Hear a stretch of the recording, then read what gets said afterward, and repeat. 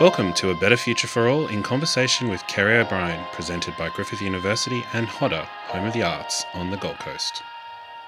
Bagel Yungai, Jimbalungs. G'day friends. My name's John Graham. I'm a Kumbamerri man, a saltwater man of the Gold Coast region. Our people are part of the wider Yugambeh language group, whose lands stretch from the Logan River in the north to the Tweed in the south, to the other side of the Great Dividing Ranges out past Bow Desert up to a place called Teviot Brook, and bordered by the beautiful Pacific Ocean. Kumbamerri's people's lands stretch from the Coomera River in the north, to the Tweed, to the foothills of the mountains. At all welcomes that I do, I'd like to acknowledge and pay my respects to our elders past, present and emerging. For our people fought the good fight in dark and desperate times in order for people of my generation to work with others Australians towards a reconciled nation in order for us to leave a legacy for our young people. For they're the bearers of the flame, the keepers of knowledge and keep our culture strong into the future. I also pay my respects to other Aboriginal and Torres Strait Islander people across this nation, and I pay my respects to the spirit of this nation and her people, which includes all of you here at this event. I'd like to acknowledge my Apigal ancestor, Waru, who was born on the banks of the Narangwal, the Nerang River, where I'm situated at the moment. It's a place of the shovel-nosed ray. She lived along here for many years, and in her later life lived with her daughter Jenny and Andrew up at a place called Gardner Island, which was just off Brighton Parade, Southport. They were sustained by the abundance of seafood from the river and also the ocean, and generations of our people lived along that place. It's a special place. Our footprint remains strong in this place, as our sovereignty was never ceded. We are the traditional custodians of this land and always will be. Thanks for listening to me and welcome to this country. I'd like to wish Stan and Kerry all the best with the conversation, and may we all work towards a better future for all of us Australians. Anyabu, Anyabu. Thank you. Until we meet again. Hello everyone, my name is Carolyn Evans and I'm the Vice-Chancellor of Griffith University, the co-host of this event along with Hodder, Home of the Arts, on the Gold Coast. Hodder and Griffith University proudly acknowledge the traditional custodians of the various lands on which we are meeting. We pay our respects to their elders past and present and recognise their continuing connections to the lands, waters and extended communities throughout South East Queensland. Welcome to another chapter of our series of fascinating conversations, A Better Future for All. Due to reinstated COVID restrictions, unfortunately, we're unable to have this discussion in our usual home at Hodder. So thank you to all of you for making time to join us for this live stream instead. I know it's not quite the same as being in a room together, but we are thankful that the event can still go ahead online. For this event, we are thrilled to welcome renowned political journalist and one-time Griffith Professor Stan Grant as our guest of honour. A proud Wiradjuri and Kamilaroi man, Stan has spent the past 30 years working to establish himself as one of the country's most passionate and respected reporters and commentators. A prominent First Nations advocate for First Nations rights, Stan is both fearless and thoughtful in his approach to exploring issues of national significance. Best known for his fruitful and lengthy partnership with the ABC, Stan has worked with a number of local and international networks over his career, including NITV, Seven, SBS, Sky News, Al Jazeera English, and CNN, where he worked as a foreign correspondent. It was during his time with CNN that Stan developed an interest in the then emerging geopolitical giant that is China. His insight into the superpower's rise to dominance has seen him earn great respect as an expert on the subject, ultimately landing him the role of co-host on ABC's China Tonight. In addition to his broadcast work, Stan is also chair of Indigenous Australian Belonging at Charles Sturt University and was from 2018 to 2020 Professor of Global Affairs here at Griffith. Yet somehow, among all of that, he's also found time to become an accomplished author, having published 6 books since 2002. His most recent, With the Falling of the Dusk, is a fascinating exploration of the factors that shaped international relations in the wake of World War II, ultimately creating the global order in which we live today. What was once considered the immutable way of the world is quickly shifting as China continues to assert its dominance both in the Asia-Pacific region and as an international superpower.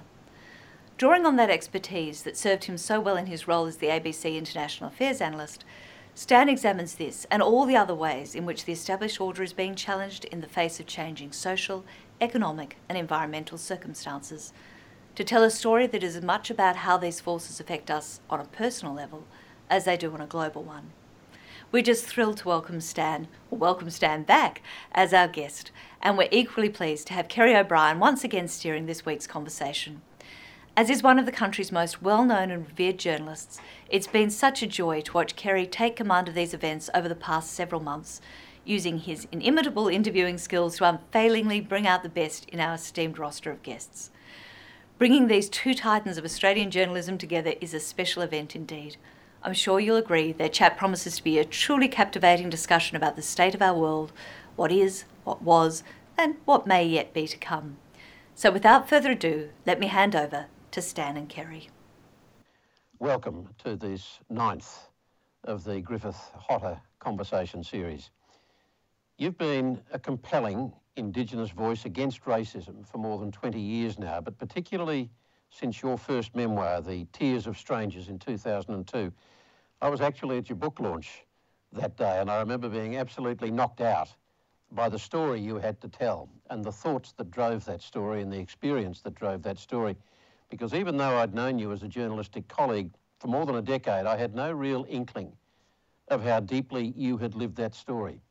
I remember you in the press gallery, and this was a pretty kind of private part of your life then, wasn't it? Yeah, it was, Kerry. Always integral, and always a great source of pride to me. It's something that I thought I needed to be able to establish myself. I was always very conscious of the fact that as Indigenous people, we are judged differently, and the doors are not as open to us as they are to others. We can be very easily, too readily, put back into our boxes. And first and foremost, I wanted the respect of people like you. I wanted people like you, the people I looked up to say, this is someone who can cut it, who's a journalist, who can prove, that he can go out there and compete alongside others. I needed that. I needed to know that I belonged and that I was as good as anybody else. And I think I didn't want to carry the load that I knew that being an Indigenous person in a public way can often be a burden. So look, I said, I'm going to go out there, I'm going to be a journalist, I'm going to turn up, I'm going to get it there earlier, stay back later, work 10 times as hard, because I want this to last. Stan, there were a lot of people who carried those ambitions who were not Indigenous. I did myself. I mean, I was very conscious of the need to earn the respect of peers and my seniors as I was coming through the ranks of journalism too. What was different about it for you? I know you. One of your favourite authors is James Baldwin, the wonderful American writer, the late American writer. He was a touchstone for you, but you said Baldwin sounded like home to you when you first started reading him as a young boy. Quote, "We were living in a world that could not see us, and Baldwin made me visible." He did. He spoke to me in so many ways, not the least of which is that the book that I first read, Baldwin's Go Tell It on the Mountain, which was ostensibly a fictionalised version of his own childhood of growing up in Harlem, the son of a preacher, the issues that he had as a young black man then. Well, I didn't grow up in Harlem, but I grew up in a black community. I grew up in a black church. My uncles were pastors in the church on the mission. Religion was a part of our life. Blackness, racism was a part of our lives. And Baldwin spoke very powerfully to me. But he also, Kerry, spoke to me about how we survive, because we are invisible.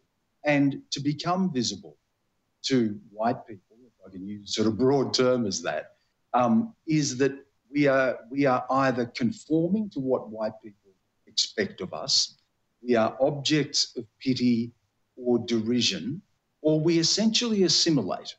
We become just like white people. It's incredible that the more successful that I've become as a journalist and the more material success I've attained in my life. How often people will say to me, "Oh, but you're different to the others, or you're not like the others." Well, the others are my family.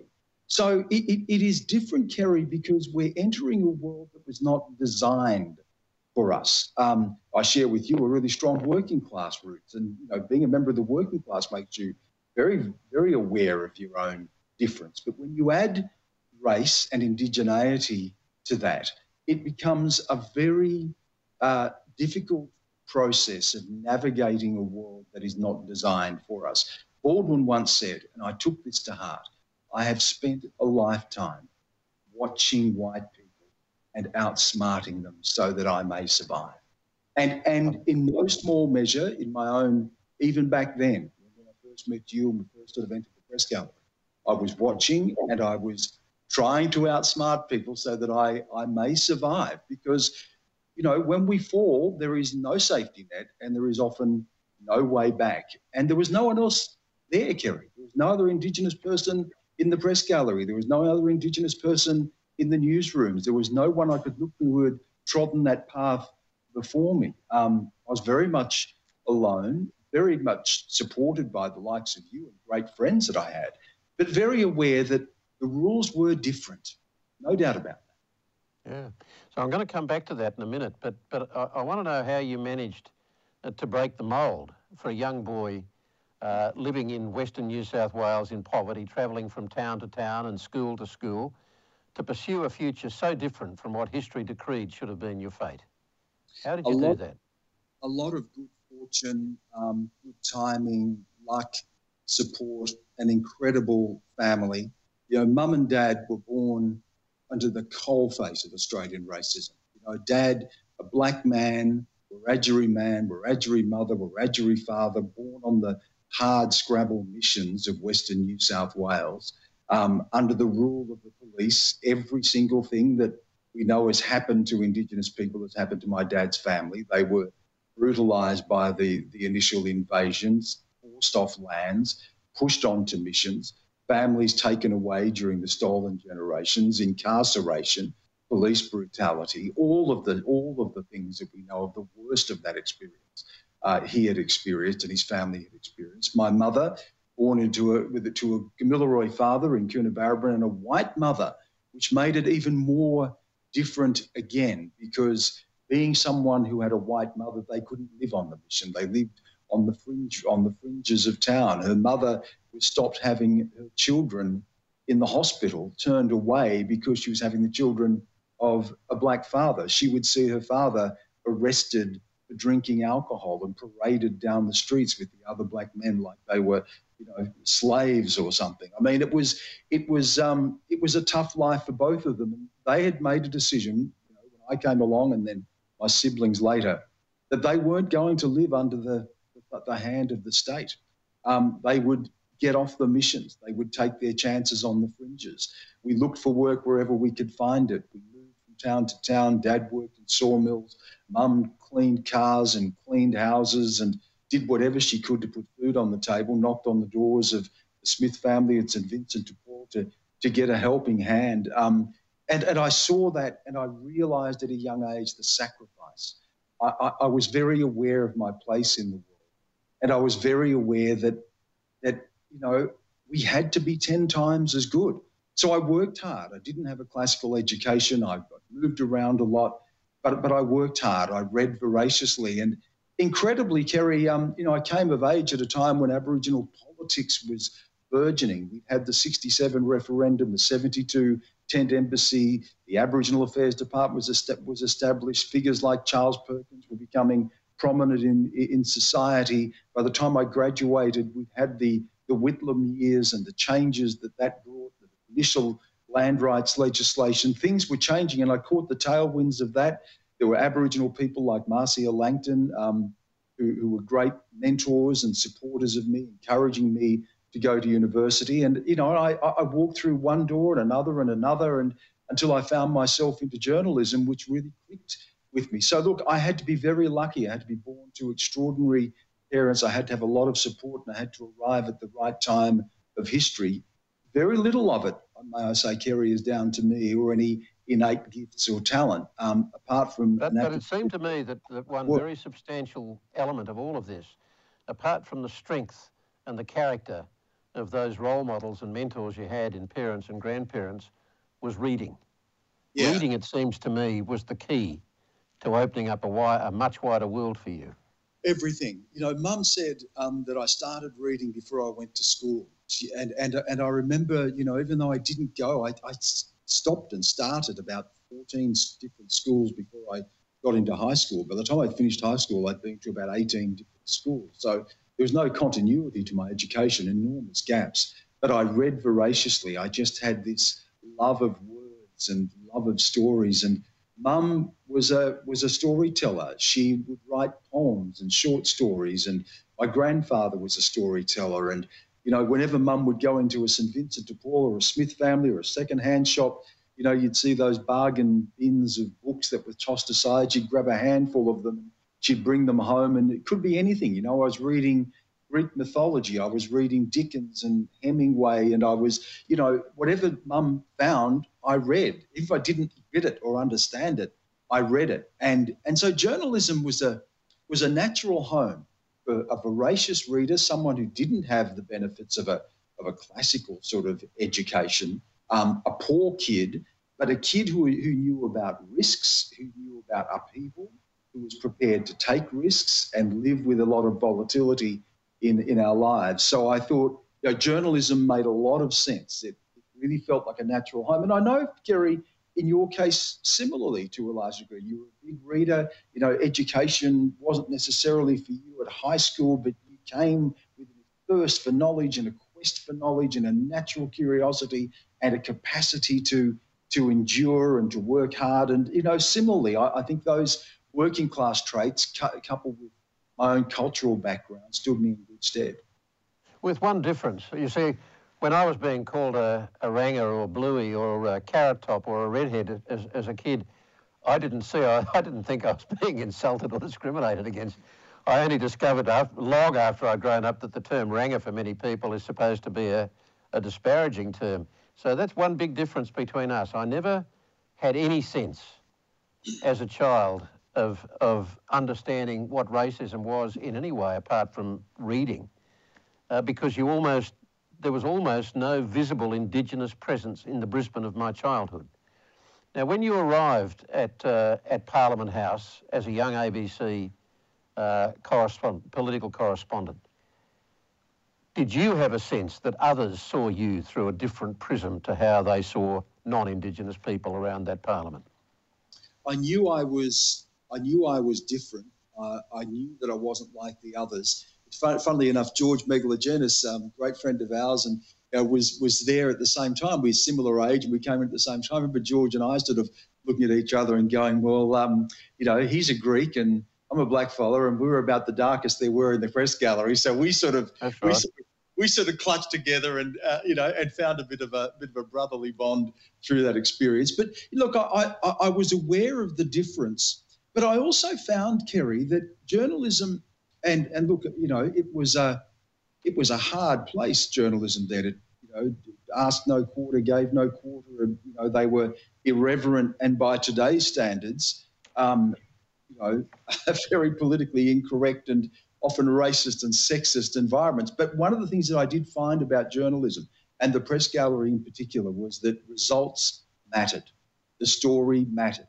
If I got up at 5 o'clock and got to the back door of Parliament House in the freezing cold and stood out there all morning and got up there and did my story in the afternoon and was leaving there at 8 o'clock at night to be back there again at 5:36 a.m. the next day. And I did that work, and people looked at my work, and, you know, you get a little bit of a nod and say, no, that's pretty well done. That was enough. That was enough to get in. You're in. You're good enough. You can cut it. And I think that made up for a multitude of sins. I knew it was different. Yes, there was racism, the way people spoke, the offhand racism, but there was something in journalism about being able to cut it, get results, compete on those equal terms that appealed to me and probably got me through that sense of being different. Well, in fact, as you're talking, I'm thinking of parallels, and that's most certainly true of sport. For a long time, sport was almost the only path to that kind of white man success, if you like, for Indigenous people. And yet that didn't, even in recent times, that hasn't shielded Indigenous Australians from the worst kind of racism. And you did that documentary on Adam Goodes. I mean, that was not that long ago. And you know what, Kerry, even in race, even in journalism still, that despite the measure of success I've been able to have and other Indigenous journalists coming along behind us, there is still so much ingrained in journalism, attitudinally, representationally, that speaks to an inbuilt structural issues of racism, the way that Aboriginal people are portrayed, the stories that are done, the lens that's constantly focused on deficit and crisis and disadvantage that doesn't reveal the full scope of Aboriginal life. There are still all of those things. And Kerry, even in my daily life, you can still encounter issues of racism. I was filming just out the back of the ABC recently, just doing a stand-up out the back. Me and the cameraman was actually a Chinese guy. And a young guy in his 20s with his girlfriend wandering by, and as he got close to me, he just said loudly for all to hear the N-word. Wow. And that can happen. And yes, we can say, oh, well, he's a fool, he doesn't represent what most Australians think, or maybe he does, maybe he doesn't, but it hurts you. It hits you where it hurts. And even with the measure of success I may have had, I'm not immune to feeling the stings of that. I'm also aware, Kerry, that even at the ABC, which is very focused on questions of diversity, the fact of the matter is that I'm still an anomaly, and that most presenters, most senior figures are still white Australians who are running programs, reporting overseas, hosting, Insiders, Late Line, when it was there, Q&A, 7:30, news breakfast. They're still white Australians. So I'm still aware of that. And I'll tell you something, Kerry, I still feel as if I'm still having to prove myself, that I'm still feel in some way that I'm being judged and one mistake and I'll be out of the club. I do still because you are Indigenous? I think so, because that's where it comes from. We were always made to feel as if we were the outsider. We were always made to feel as if we weren't good enough. And Adam Goodes could win grand finals, 2 Brownlows, be one of the great players of his generation and Australian of the Year, and still be kicked out of the club, still abused, still hounded. I'm very aware of that. And it does, there are ongoing feelings of inadequacy, because I look around and the people I see who are my peers and contemporaries, still not people from my background. And I am different to them, even though I'm comfortable. Yeah. You said back when in Tears of Strangers, talking about this success, the path to success for you and your conscious drive to succeed, you said, then each step I took was another step closer to becoming white, until eventually I became a success. Success for a black person can be the white man's cruelest trick. Because then they say to you, you're not like the others, or you become assimilated, that you become indistinguishable. And in some way... So we choose to invite you into our club. In the club. And then you're in the club on their terms as well, not on your own. And I've had to make compromises. I've had to, cut my suit to fit the cloth, to fit in. There are fights I could have had that I steered away from because I had to, keep my powder dry. And the other thing, Kerry, is that inevitably this raises a suspicion amongst your own. Who is he now? Who does he think he is? Does he think he's better than us? He's uptown now. I don't get that to my face as much. Some people may feel that because I'm very strong and very attached to my culture, and my family is such a strong cultural family. But I'm aware of it, and it when success is seen as being white, to be not white and successful is a dilemma. Baldwin wrote about that. Toni Morrison's written about that. You know, remember the people who said to Toni Morrison, "Why don't you write about white people? What is a successful African American?" The white gaze. And a Nobel, about the white gaze. And you know, is being a Nobel laureate not good enough? Now you have to write about white people.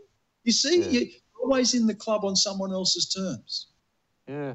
So in that same context, you've said that the price of entry to mainstream Australia has been a disavowal of culture and colour and even family. Was that true for you?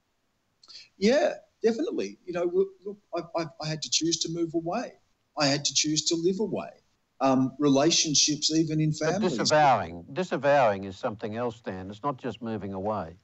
Well, the times, Kerry, when I was a kid, and it's particularly when we moved away from Griffith and from small country towns where there was a big Aboriginal presence and my family was very strong there. When we moved to Canberra, and my sister and I are the only Aboriginal kids in the school, and my dad's there to pick us up in the afternoon, and I would hang back because I didn't want people to see me going up to my dad. That's a terrible bloody thing. And it's a very human thing, Stan. Yeah, and you know, and Kerry, and for some of those kids to can't be. I remember once, Dad picked me up. I came back the next day, and someone in class said, "Hey, was that your father yesterday?" And I said, "Yeah," and he's laughed. And you die inside, and the little treacheries, the little, you know, the times that you turn away, the times that someone says something that you don't stand up for your own because you think, I'm not up for the fight, or I don't want the fight today, or those little disavowals, they hurt, and they are often the price of entry. And it's a terrible price to pay. Every Aboriginal who's had some success would tell you that story. Right.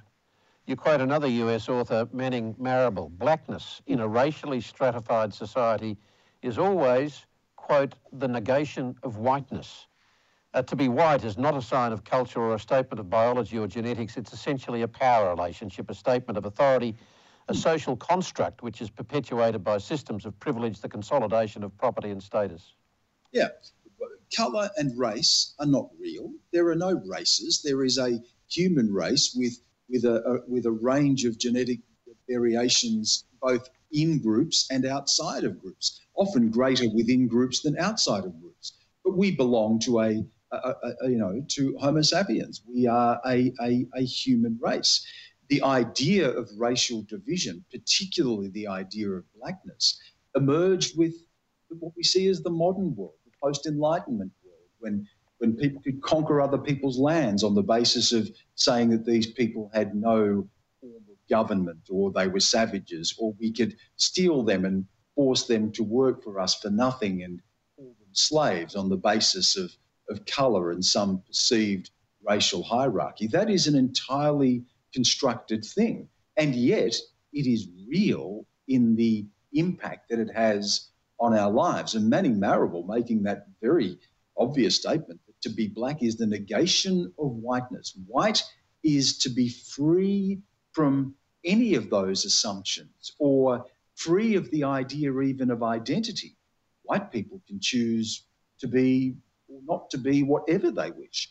That old line that I think, therefore I am. I think for black people it is, I think, therefore I have to explain myself. Yeah. It must have struck you over the years with all the reading you've done, how often with white authors, they see no purpose or no reason to describe a white character as white. Yeah. But anyone who is not white is described as black or whatever that difference might be. But white never has to be identified in the eyes of many white writers. And therefore reflecting, I guess, the rest of us. I'd come back to Toni Morrison again when she was asked those impertinent questions about why don't you write about white people? And first of all, she said, would you ever ask the similar question of Tolstoy? Why don't you write about people? Why don't you write about people who are not Russian? But she actually said something, Kerry. She said, I write about white people all the time. You just don't realise. She said, when you see the black person walking down the street and I describe them stepping to one side as someone passes by, who do you think that person is that's passing by? She said, I write about white people all time. So again, it comes back to Baldwin. I've spent a lifetime watching white people outsmarting them so that I might survive.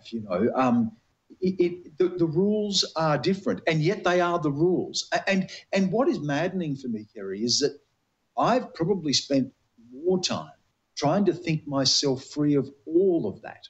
I don't want to live in that black-white binary. I don't want to buy into the language of race.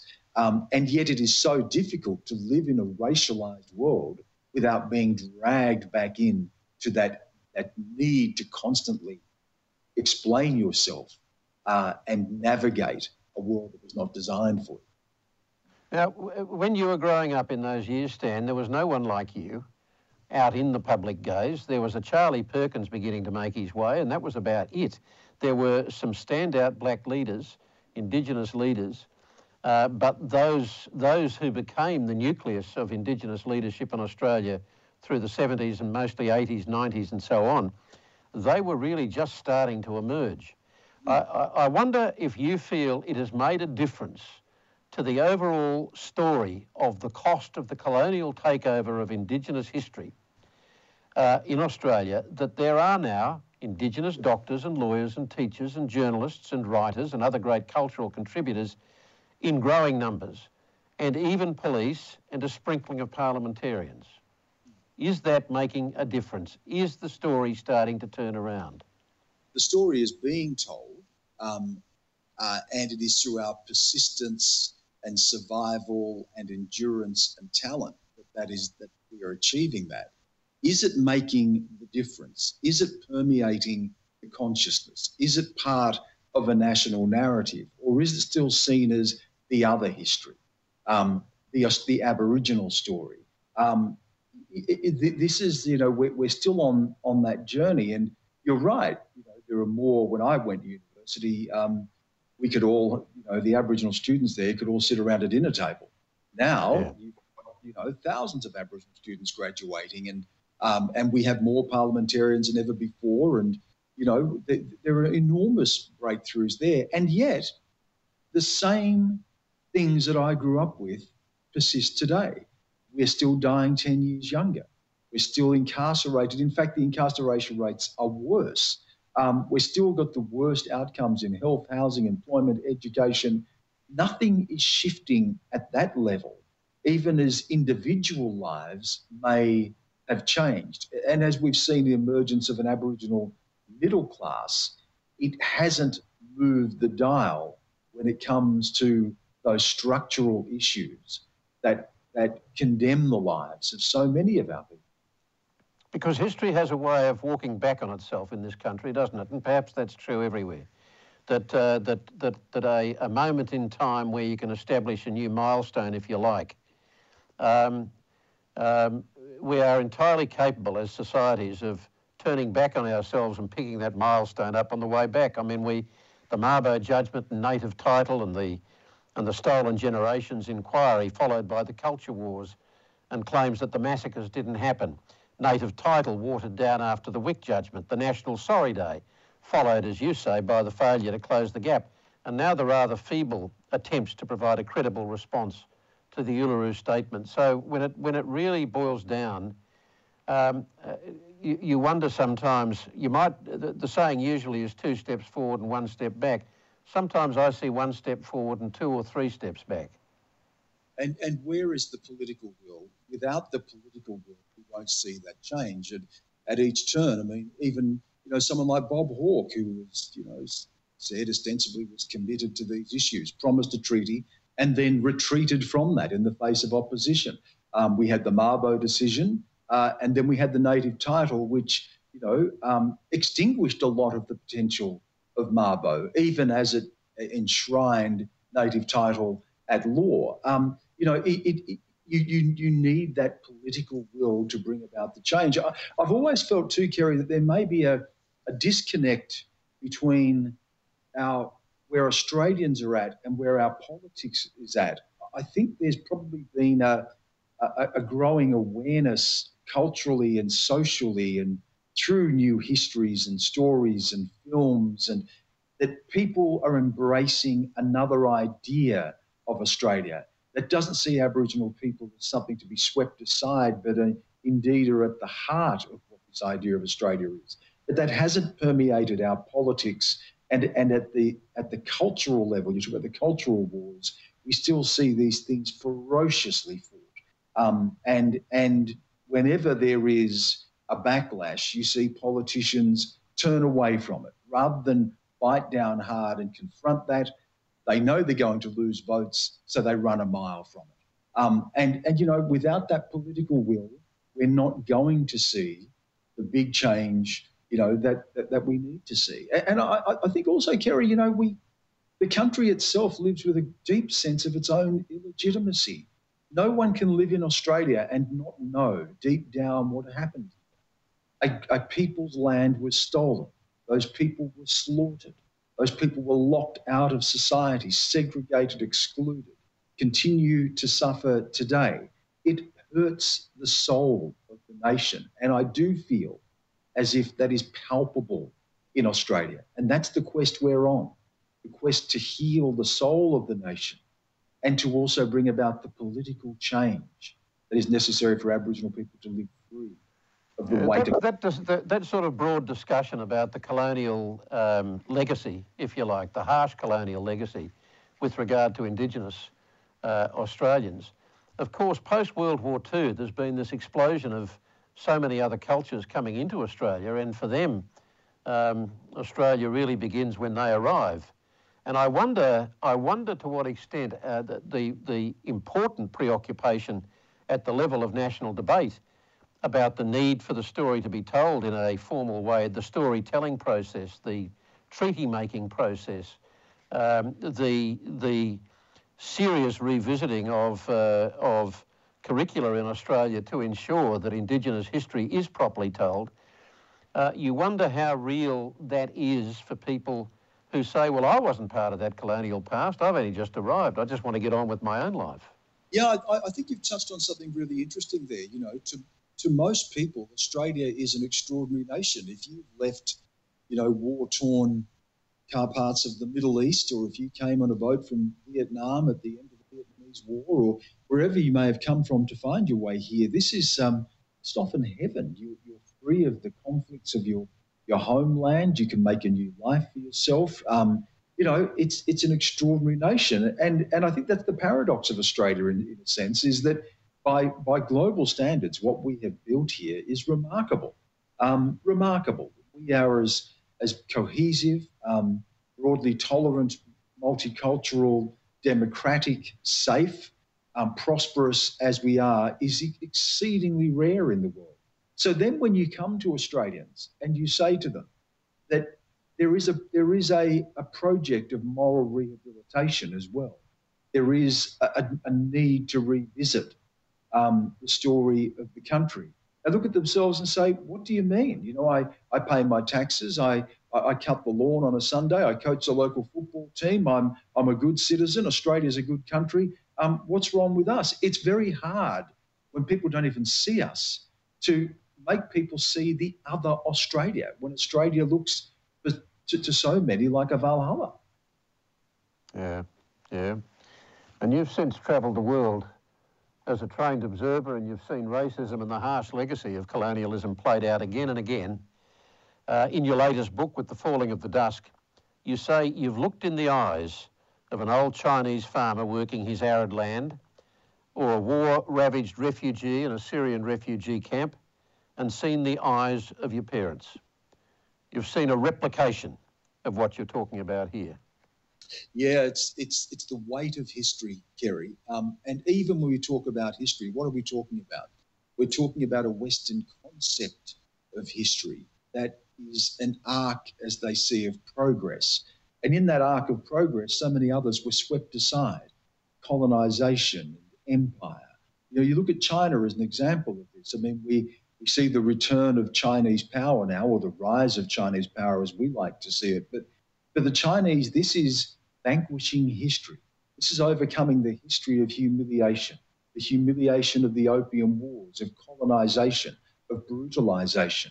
I saw this throughout the Middle East, throughout Africa, throughout Asia, and those people's stories mirrored my own. And that cleavage between the West and its ideas of progress. Indeed, in the West, there is an idea that you live free of history. Remember Francis Fukuyama's declaration at the end of the Cold War, we've reached the end of history.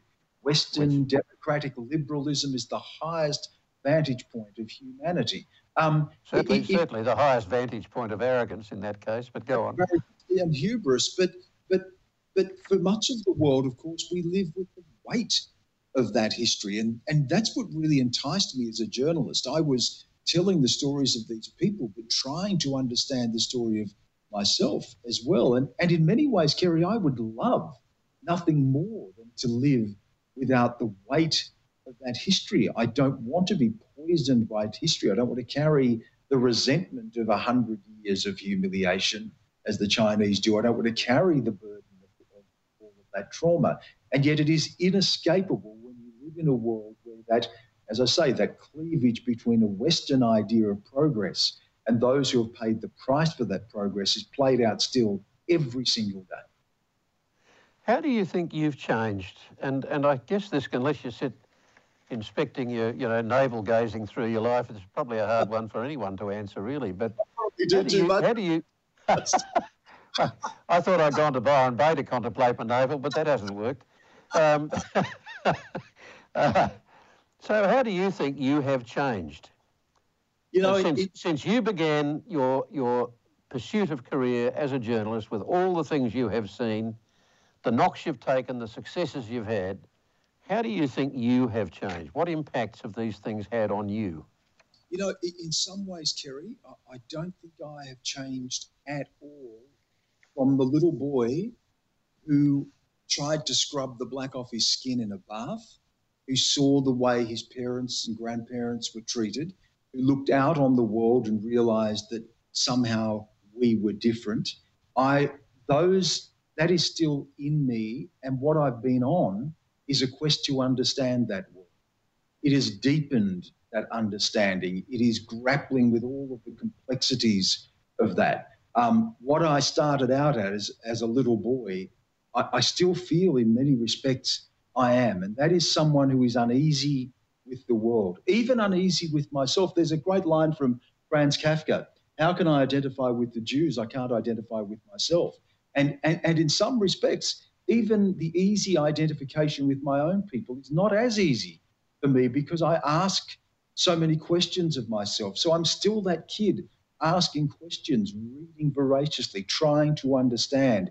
It has just deepened with time, and the questions have become even more confounding.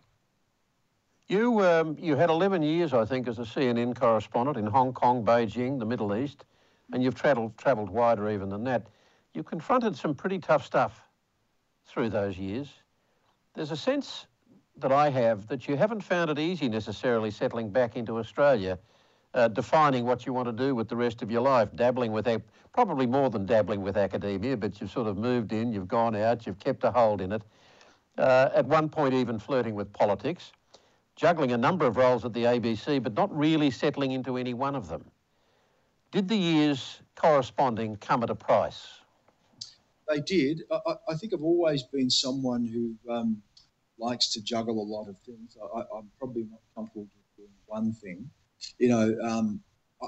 I like academia because it's a headspace for me, and I like to have a little refuge, and it's a place, a different vantage point on the world that journalism doesn't give you, in that sort of following the bouncing ball of news each day. But I do like doing a whole lot of different things. You're right that I've never really settled in Australia. In fact, I've never felt settled in Australia at all, ever. Not as a kid, not as an adult. I love it deeply, passionately, and with a great intensity. I love the smell and the sights and the sounds of it.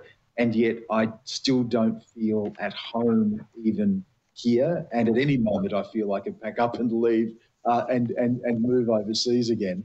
But in terms of what the... That must be unsettling. Oh, very, very unsettling. I'm an exile, Kerry, and I think I've probably come to terms with that, with the fact that I am an exile. Baldwin was an exile. James Joyce was an exile. The writers that I admire are people of exile. I am probably more comfortable in exile. And I probably increasingly come to terms with that. And in terms of the damage that seeing so much of the brutality of the war does, it probably only reinforced a lot of the hurt and the damage that was already there from when I was a kid. I remember after having spent a lot of years in and out of Afghanistan, Iraq, Pakistan, covering terrorism in Southeast Asia, reporting in China, just, you're like a frog in slowly eating water. You don't realise how hot it's getting. And I remember I hit the wall. I absolutely hit the wall. I had a complete and utter breakdown. And I remember saying to my wife at the time, I just kept feeling like all the hurt in the world that I'd seen was compounding the hurt that I'd felt as a kid. And I remember saying to her one night, why do they do this to us? Why did they do this to us? And I'm still asking that question. Why did they do this to us? What did my family ever do to deserve this? And the hurt that I see in the world when, people come in and the damage that's done in war. Why do you do this to people?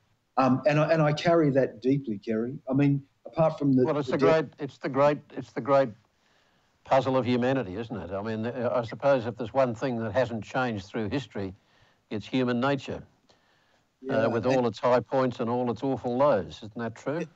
It is. And I've seen incredible capacity for survival and endurance and the best of humanity, but I've seen so much of the worst of it. And I am given to a dark view of the world because there is so much darkness.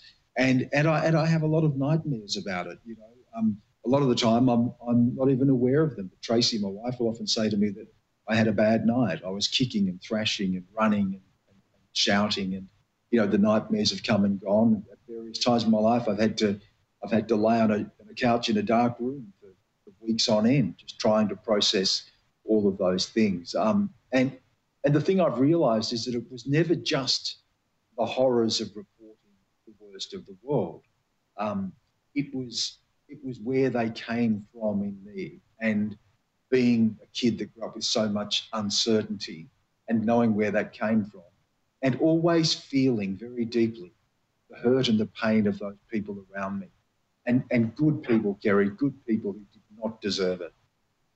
Yeah. You mentioned Afghanistan in passing, Stan. Here we are now after the longest war, I think, that Australia has ever been involved in. And the West has walked away from Afghanistan, and the Taliban is on the way to taking it back to where it was. So what was that all about? What was it about? What is the post-World War II world been about? I mean, we think about, the Korean War, which in fact may be the longest war because it still never ended. There's still not a peace treaty, just an uneasy truce. The Korean War, what was that about, to leave divided Koreas that have never been able to come together, and now a North Korea that is a nuclear threat? What about Vietnam? What was that all about? America's record of war for the most powerful military the world has ever seen post-World War II is not a victorious one. Korea withdraw from Vietnam, now withdraw from Afghanistan, the Taliban resurgent and claiming victory, now ending combat operations again in Iraq, which last time they did this led to the rise of ISIS. It's maddening the number of times we repeat this. And I think one of the lessons, Kerry, is too that the idea that you can go in and you can remake countries, that there is this idea of nation building by force, we've seen time and time again, does not work. But who's left at the mercy of this? The ordinary people of Afghanistan. Yeah. I mean, how do you set about explaining today to somebody who wasn't adult at the time how we got into Iraq and how we got into Afghanistan and what we've learnt from those failures? And where do you start with something like that as well? I mean, we could start at 9/11 and say that those attacks precipitated the war of Afghanistan, and then we led us to Iraq. But of course, we know that even that was predated by events There were things that led to that. There was the support of the Mujahideen in Afghanistan during the war with the Soviets that sowed the seeds for the rise of the Taliban and Al-Qaeda, often aided and assisted with American money. So where do you begin to explain a world that is so maddening and so complicated? Afghanistan, which is seen as the sort of virtuous war, a response to the brutal attack on the US in 9/11.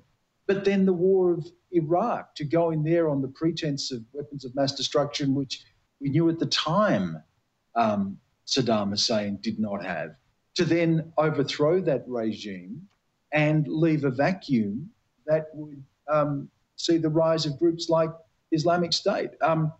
These decisions that were made, one after the other, misadventures that made the world worse. And it's easy to sort of say, well, we'll put the blame on George W. Bush there, but let's look at the Obama years. I mean, the Obama years were not a shining example of how to run foreign policy. You had the threats of red lines in Syria that he didn't enforce. You had Obama dismissing ISIS as a junior varsity terrorist organisation. Well, that came back to bite him. We saw North Korea become a fully armed nuclear state on his watch. China claim and militarise the disputed islands of the South China Sea. Russia annex Crimea. Obama's handling of the world also was not great. So it is. But we are at a moment now, Kerry, where I think so many of these dominoes that had started falling are reaching a tipping point. We are most definitely at a global tipping point now. And this is in terms of the kind of global authoritarianism, I guess you write a lot in The Falling of the Dusk about the big geopolitical shifts today and the ascendancy of authoritarianism and the retreat of democracy. I wonder, and there's a lot of conversation, endless conversation about why these things are happening and where they're going to go. I wonder how effectively you think journalism has assisted humanity's capacity to grasp and be engaged by what's going on and why it's happening. At its best, I think it's done an extraordinary job, but the best is often few and far between. And I'm not just saying this because you're here, but the contribution you have made and others to this country's understanding of itself and its place in the world. We are better for having had journalists like yourself. There are extraordinary journalists that I worked with here and overseas that have assisted people to understand and see the world in all of its complexity. There are courageous journalists who will tilt against power at great cost to themselves, and they have made the world better. But I think one of the problems of our age now, and I'm a product of it, I both see the virtues of it, but I also see the great vice of it, and that is that the 24/7 media era has shortened our attention spans, put the world into a constant state of crisis. Each hour has to be more dire than the next. There is no time for introspection.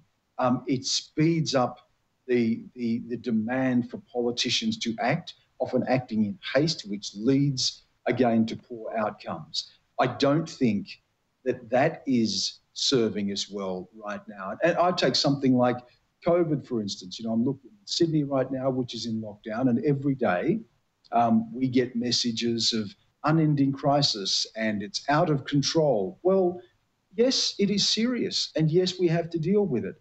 But the reality is Sydney on a worst day has 200 cases and Indonesia has 50,000 a day, and England still has 30,000 a day. And out of 120,000 people who are tested in Sydney, 0.2% of people, not even half of 1%, are returning positives. But we don't place things into their context so that we can have rational, considered, responsible approaches to this. We catastrophize everything. We go for the worst. The 24/7 media cycle inspires this constant state of crisis, and every hour has to be worse than the next, and every number has to be worse than the next. And I don't think that is serving us well, and I don't think it's serving us well in terms of the political outcomes and the decisions that are made as well. I can remember, I was in America as a correspondent in 83, 84, and we worked in with CNN We had the Australian rights to CNN on the 7 network when I worked there. So I visited CNN from time to time. I saw the early days of cable news and 24-hour news, and I could see the way it was developing. And I can remember going back there in about 2000 or late 90s, and on a big staircase at CNN in Atlanta, they had what they called a chart of human history. And the most momentous event in that chart of human history, and when I looked up closer and realised it was actually a ratings chart, the biggest event measured on that chart was O.J. Simpson's flight from the police, covered by helicopters at the time. And in a sense, I know CNN has had some great journalists pass through it, but it is in a way indicative of the media world we occupy now, isn't it? And, a big part of it anyway.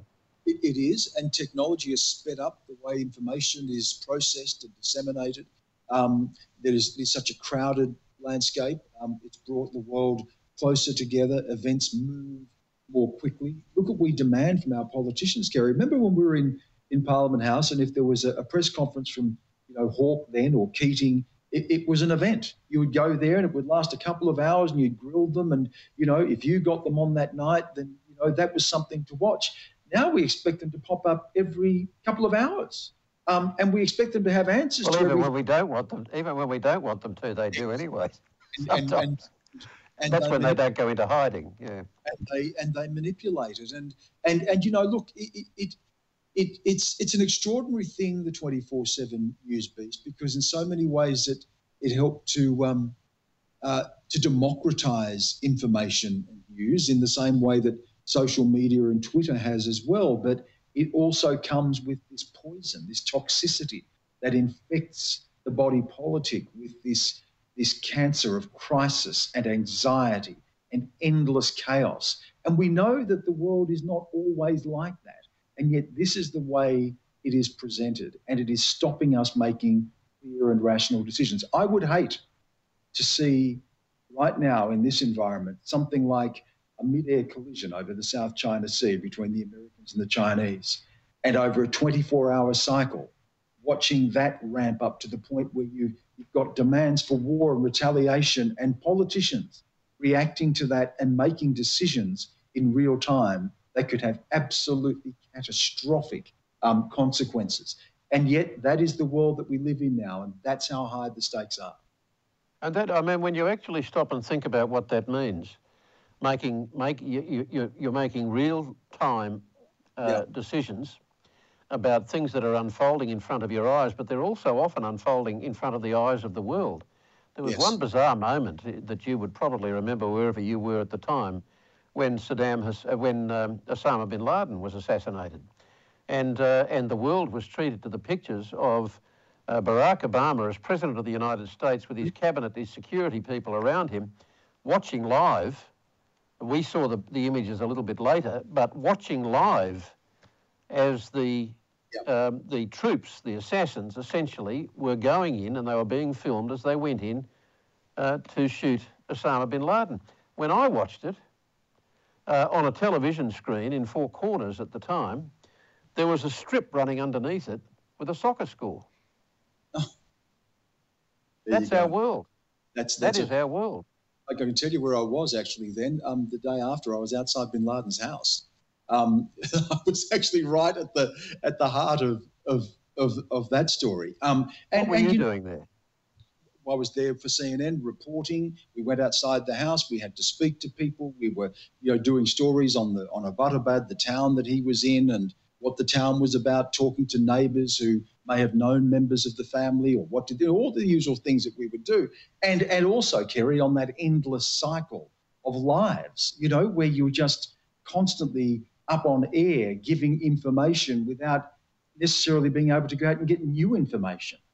You become trapped on that treadmill. Oh, great, you're in a great location. You're outside his house. Let's go live for the next 12 hours, Yeah, and in the end, there's a battle there for the journalist between fundamentally good journalism and just a great wall of words coming out, isn't there? Yeah. And the best ones. And often, sometimes, the words, the mouths are going, but you're not hearing the words. No. You've stopped listening.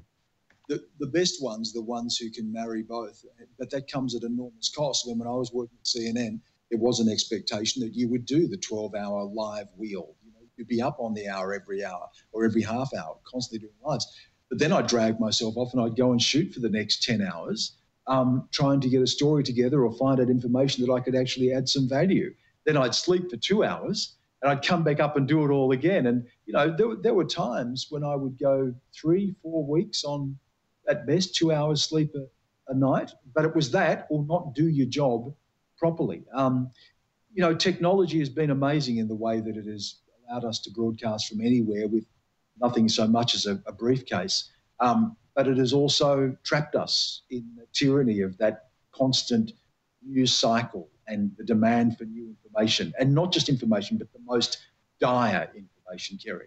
Crisis. Well, you wonder how we break that cycle to the extent that cycle is unhealthy, fundamentally unhealthy. Yeah. And if it's unhealthy to journalism, it's unhealthy to democracy. How do we break that cycle? We dance.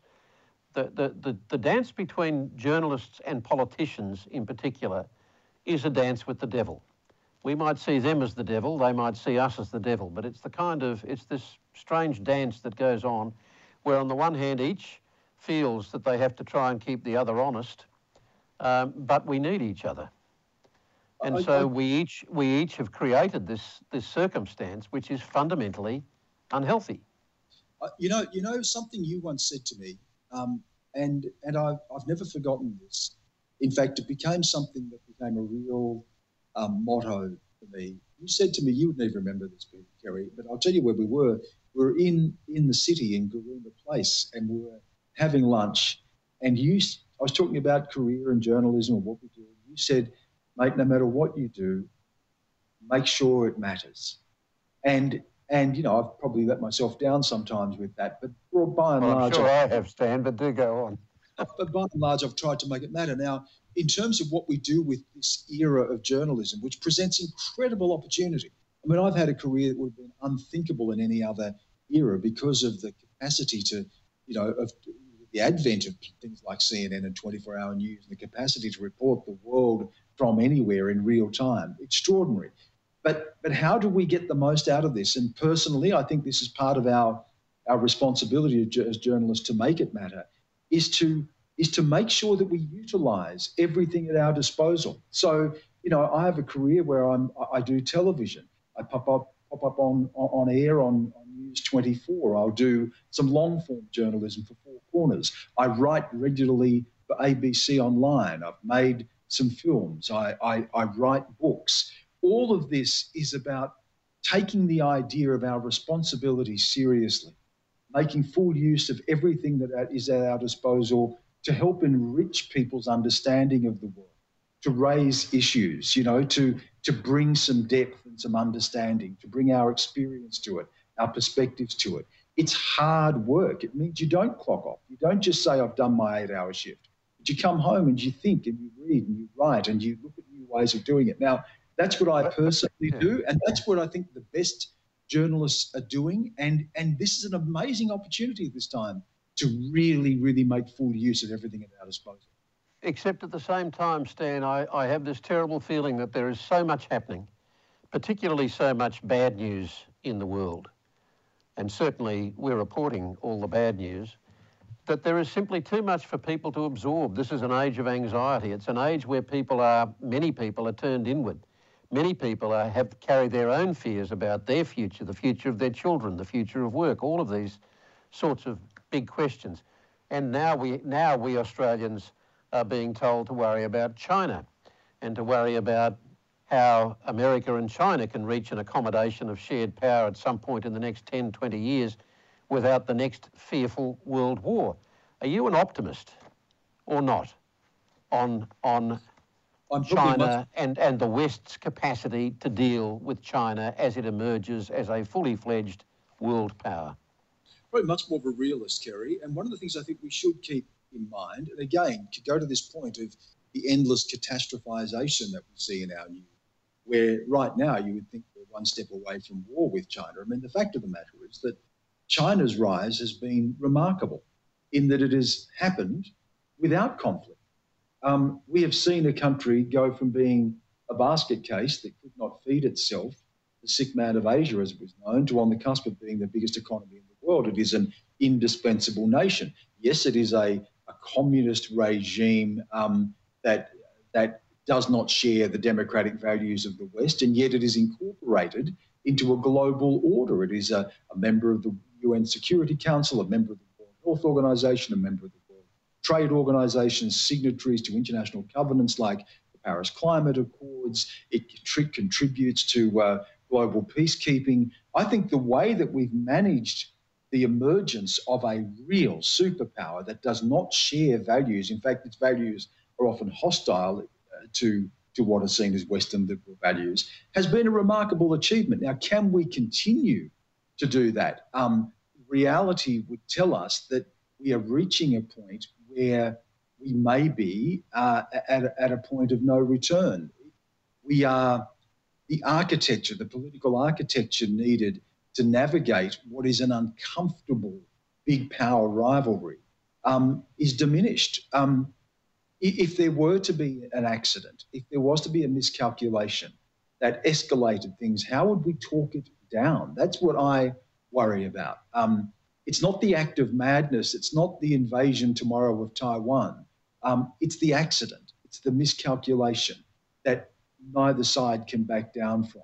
And when I see this sort of talk of a new Cold War and the fact of the matter that, that our politicians can't speak to theirs and America's diplomats are not speaking to Chinese diplomats, and that's not good for the world. So, look, I don't know if we can pull this off. I think it's remarkable that we have thus far, but we are at a real hinge point where there is an authoritarian superpower in the world, and it is changing the nature of our world. And it is happening at a time when the ballast to that, the United States, which is meant to be the so-called leader of the free world, the beacon of democracy, its own democracy is diminished, its own power is diminished, and globally, democracy is seen as being in retreat. Put those things together and you have a dangerous hinge point. And I don't know that there are the great political minds, strategists, thinkers, leaders in the world that are equipped right now to deal with the worst potential outcomes here.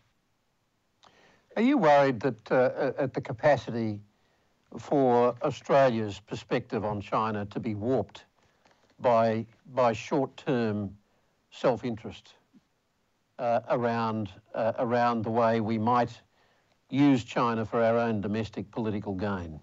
I mean, how do you, even as a practiced China hand, work out what is accurate and what's not so accurate, what's being beaten up and what is real in what is fed into Australia from our own intelligence agencies, and how that is then used by government? How do we discern the reality from what is the truth in what we're being fed?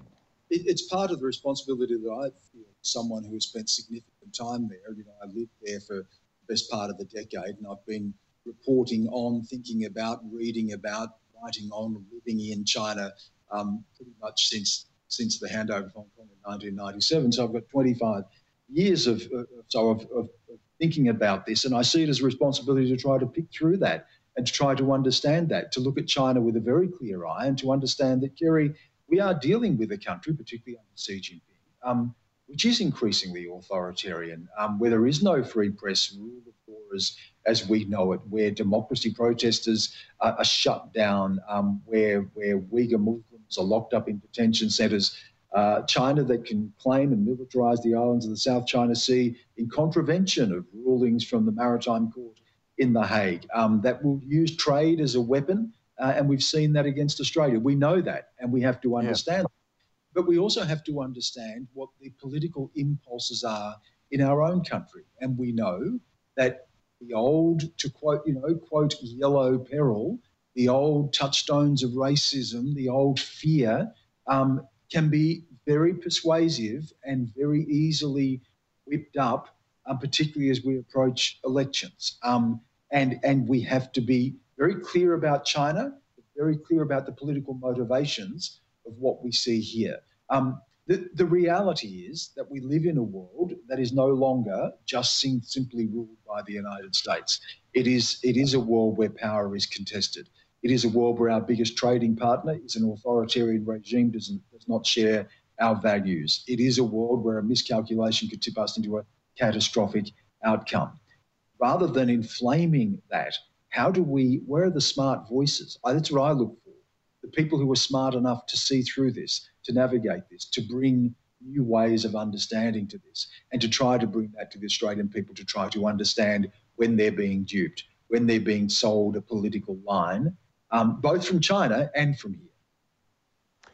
Stan, we're also at the end of our time. That's another harsh reality that we have to face as journalists. But terrific conversation, and thank you very much.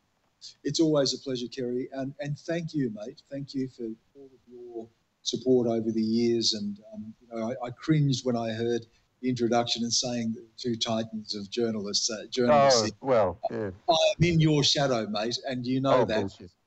No, Bullshit, Stan. in your shadow, and I think it's time to end this. and in your debt, to be honest. So thank you, Kerry.